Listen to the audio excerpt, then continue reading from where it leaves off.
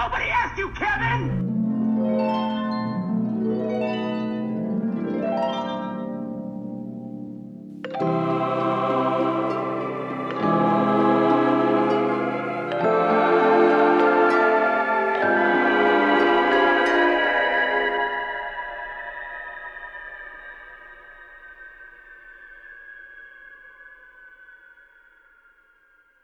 Hello and welcome to Nobody Asked You, Kevin.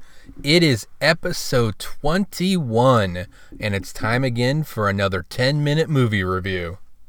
But tonight, you only have me. Hayden is not here with us tonight, as he did not see this movie that I'm going to be talking about very briefly.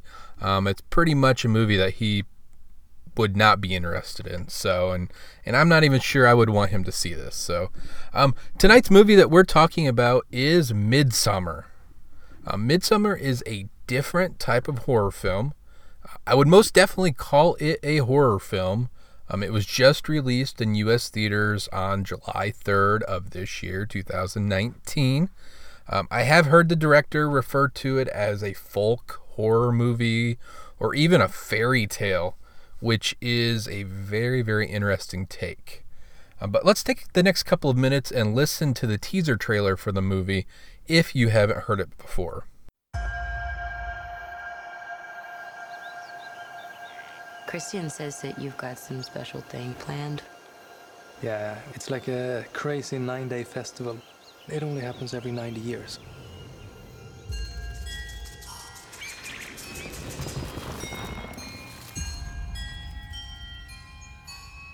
Hi.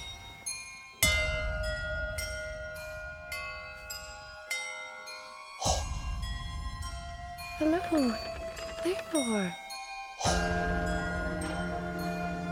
You can't speak. You can't move.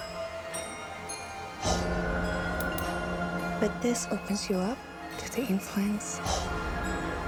And it breaks down your defenses. Trust me. All right?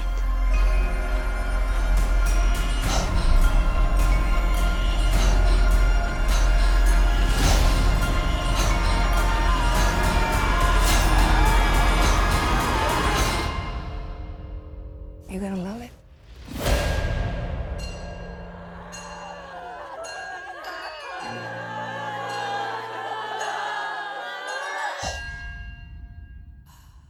So this movie was written and directed by someone named Ari Aster, who, if you're not familiar with horror movies, he wrote and directed 2018's Hereditary movie, which is a supernatural horror, psychological drama movie that, again, came out in 2018. I absolutely loved that movie. A24, the studios, distributed the movie, much like they did Hereditary. If you don't know who A24 is, check out other films of theirs, including The Witch, which I love, Green Room, which I'm so on, and A Ghost Story, which I didn't know much about A Ghost Story until somebody on another podcast, I can't remember who it was who talked about it, but I watched that after a recommendation on another podcast, and I actually liked it. I mean, it's a slow-burning movie, but I enjoyed it. Midsommar itself made $6.5 million at the U.S. box office this past weekend, and it's grossed just under $11 million, so I think it was right at $10.9 million as of yesterday. I did see that it was released in the UK, but I haven't been able to find any other information out about its box office performance over there. I don't know the exact production budget either, but from what I can tell on a couple of sites, it's being reported as less than $10 million. So at this point in time, it has made back its production budget, at least. The movie itself is rating pretty good on most platforms. It currently holds a 7.8 out of 10 on IMDb and an 83% certified fresh rating on Rotten Tomatoes, with an average rating on Rotten Tomatoes of 7.5 out of 10. And that is a total of 231 critic ratings. The audience score is lower, 61%, with an average of 3.37 out of 5 rating on a total of 2,031 reviews. The Metacritic score is a little bit lower, 72. And this is the cinema score, which I don't quite get, but the cinema score is a C+. But if you put this into perspective, cinema score gave Hereditary, Ari Aster's movie from last year, a D+. So it's doing better than what Hereditary did, and I loved Hereditary. And Hereditary was pretty well received within the horror genre. Midsommar stars Florence Pugh in the role of Dani. She was, if you're not familiar with her, she was last seen, at least for me, in 2019's Fighting with My Family, who she starred as Paige, the wrestler. Jack Rayner as Christian, who I last saw in Transformers Age of Extinction. William Jackson Harper as Josh, who also stars in NBC's The Good Place. A guy named Wilhelm Blomgren as Pele, which I don't know who he is. And then Will Poulter as Mark. You can probably remember Will Poulter from the Maze Runner movies, the One Chronicles of Narnia, the Voyage of the Dawn Treader remake, Detroit, and then last year's 2018's Black Mirror movie, Bandersnatch. The music in this movie, Midsommar, is done by a group called the Haxan Cloak, which is the stage name of a British musician named Bobby Krilk. Haxan Cloak has released 2 studio albums in 2011 and 2013, and a few other EPs along the way. So getting back to Midsommar itself, the plot of the movie is pretty basic at its core. A group of friends travel to Sweden for a festival that occurs every 90 years, but then they find themselves amidst a pagan cult. So in other words, what in the wide, wide world of white people cult is happening in this movie? There is a lot that happens in this movie, and I'm not intending to spoil a lot about this because I think you really need to go into it unspoiled. There'll be a couple of things I say here which give away some plot points, but again, there are a lot of things that happen in this movie, and the movie is pretty damn long too. It clocks in at a very slow burning 2 hours, 27 minutes, full of a lot of what the fuck moments. So first, before I talk about anything else about the movie, I'm going to rate this movie, and here's a reminder of my rating system at Nobody Asked You Kevin. The lowest rating you can have is Loathe Entirely. This is the rating to be used for movies that are complete trash. I do not recommend watching this type of movie ever. It's complete garbage. Meh is a mediocre to okay movie. It may have some rewatchability or watchability on streaming or downloading, maybe a Redbox rental, but there's no need to see that in the theater. Good? A good movie, a B average, not top tier, but still good. You go to the theater to watch this one, but maybe not on opening weekend. Definitely for a discount Tuesday. And then the ultimate rating on this podcast is the shit. It's an excellent movie that I recommend watching. The top tier, the cream of the crop. Go to the theater to watch this one immediately. So with that being said, my rating for Midsommar is the shit. I walked out of the theater after seeing this with a what the fuck feeling and was bewildered with what I just saw. But I thought about it on the drive home and I stewed on it for a while, and I absolutely loved this movie. This is the type of movie that I want to watch. Something that will make me think. Something that will make me feel. Something that will make me feel. Those are the movies I love. So like I said before, I'm not going to spoil much of this because you need to see it without being spoiled. And really the only thing that I will spoil about this movie is that the filmmakers used something to create an effect in the movie. And I just want to mention it because I thought it was pretty cool, and it kind of ties into something I love talking about as well. part of the plot in this movie is ingestion of psilocybin mushrooms or hallucinogenic mushrooms or tea. And there was effects used in this movie that I'll talk about here in a second. But let's talk about psilocybin for a second, just for a moment. I like to talk about drugs. I like to sneak in drug talk anywhere I can. And psilocybin is a really neat substance. So you're probably thinking, heck, Kevin, what the hell is psilocybin? So I'm going to keep this very general for you. Because if you're listening to this, you probably want to talk about movies or listening about movies and not about drugs. But it's my podcast. I do what I want. So psilocybin is a naturally occurring compound found in certain species and genre of mushrooms. Yes, fungus. It's found in mushrooms such as Psilocybe cubensis, Psilocybe azurescens, and Psilocybe cyanescens. It's also been isolated, like I said, from other genre other than psilocybe. But psilocybin itself isn't active. It is considered what is to be called a prodrug, so which means a compound or a substance which, after you consume it or it's administered into the body, it is metabolized or converted into a pharmacologically active or more active substance in the body. So psilocybin itself is quickly transformed by our old friend the liver in our body to something called psilocin, in a process basically called dephosphorylation. And it's this compound, the psilocin compound, that acts in the body, and it acts as a partial agonist of the 5-hydroxytryptamine or 5-HT receptors, also known as serotonin receptors. So it acts especially with high affinity to the 5-HT2B and 5-HT2C receptor subtypes.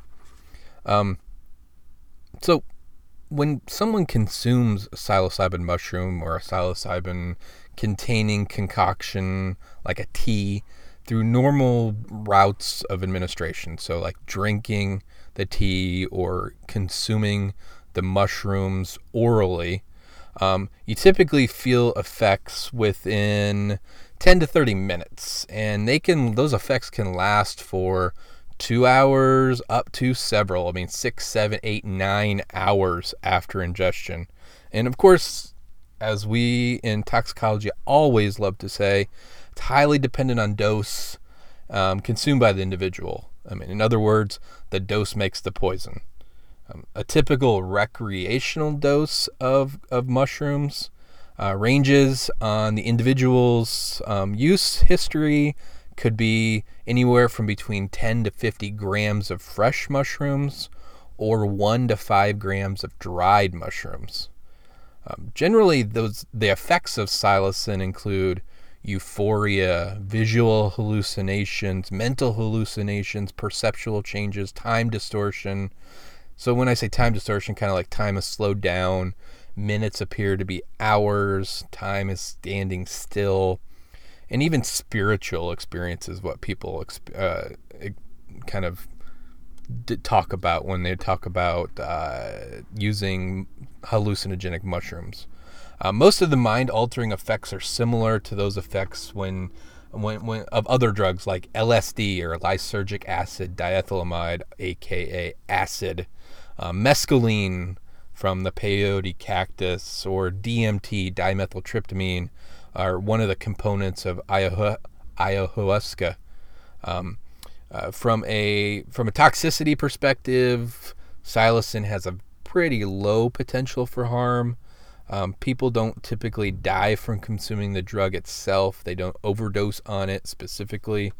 That being said, people can consume the substance and undergo a bad trip, feel fear or unpleasant feelings, and then do something stupid, which then may lead to harm.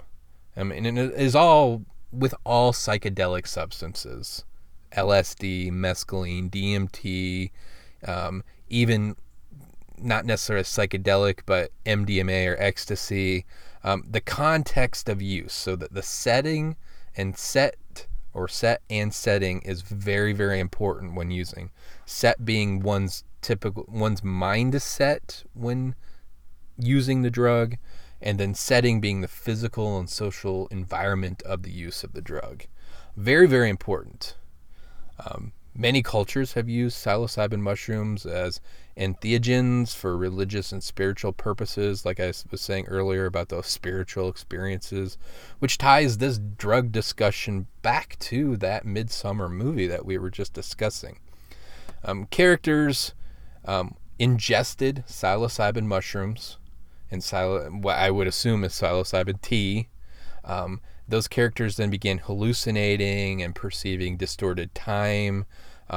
Time stood still for some of them. They had no idea that they were there that long. And then there was this effect that was used, which I thought was very, very clever, that the directors used.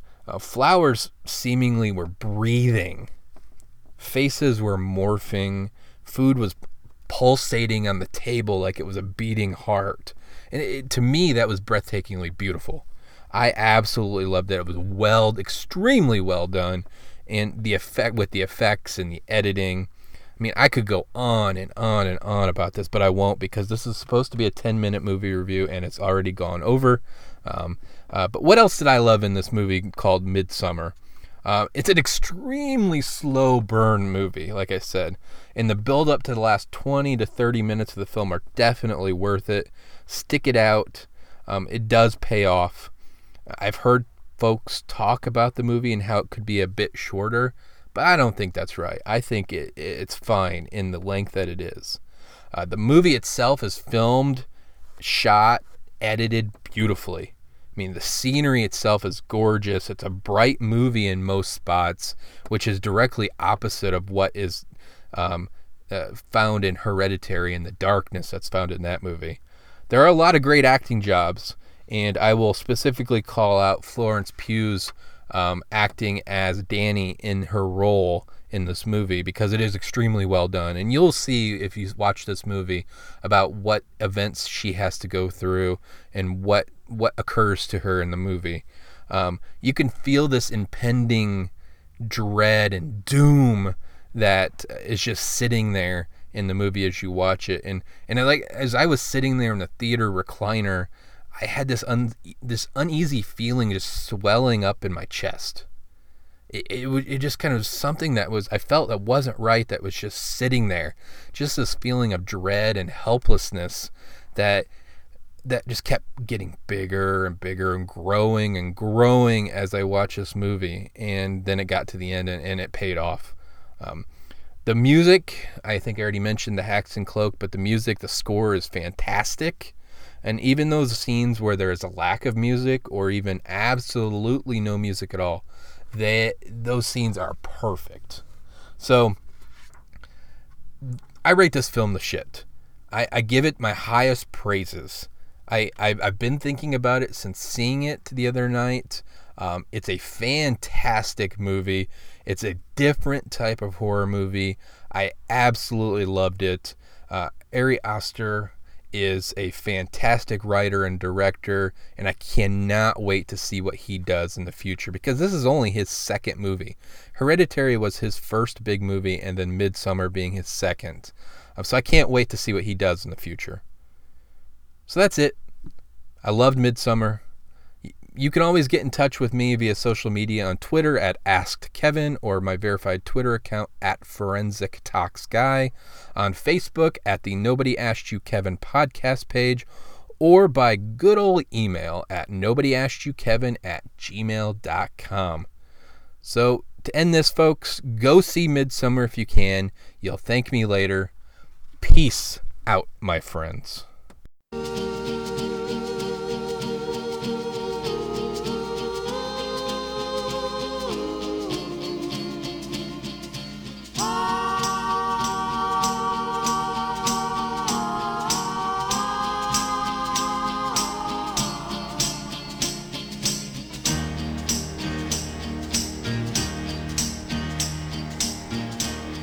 Loneliness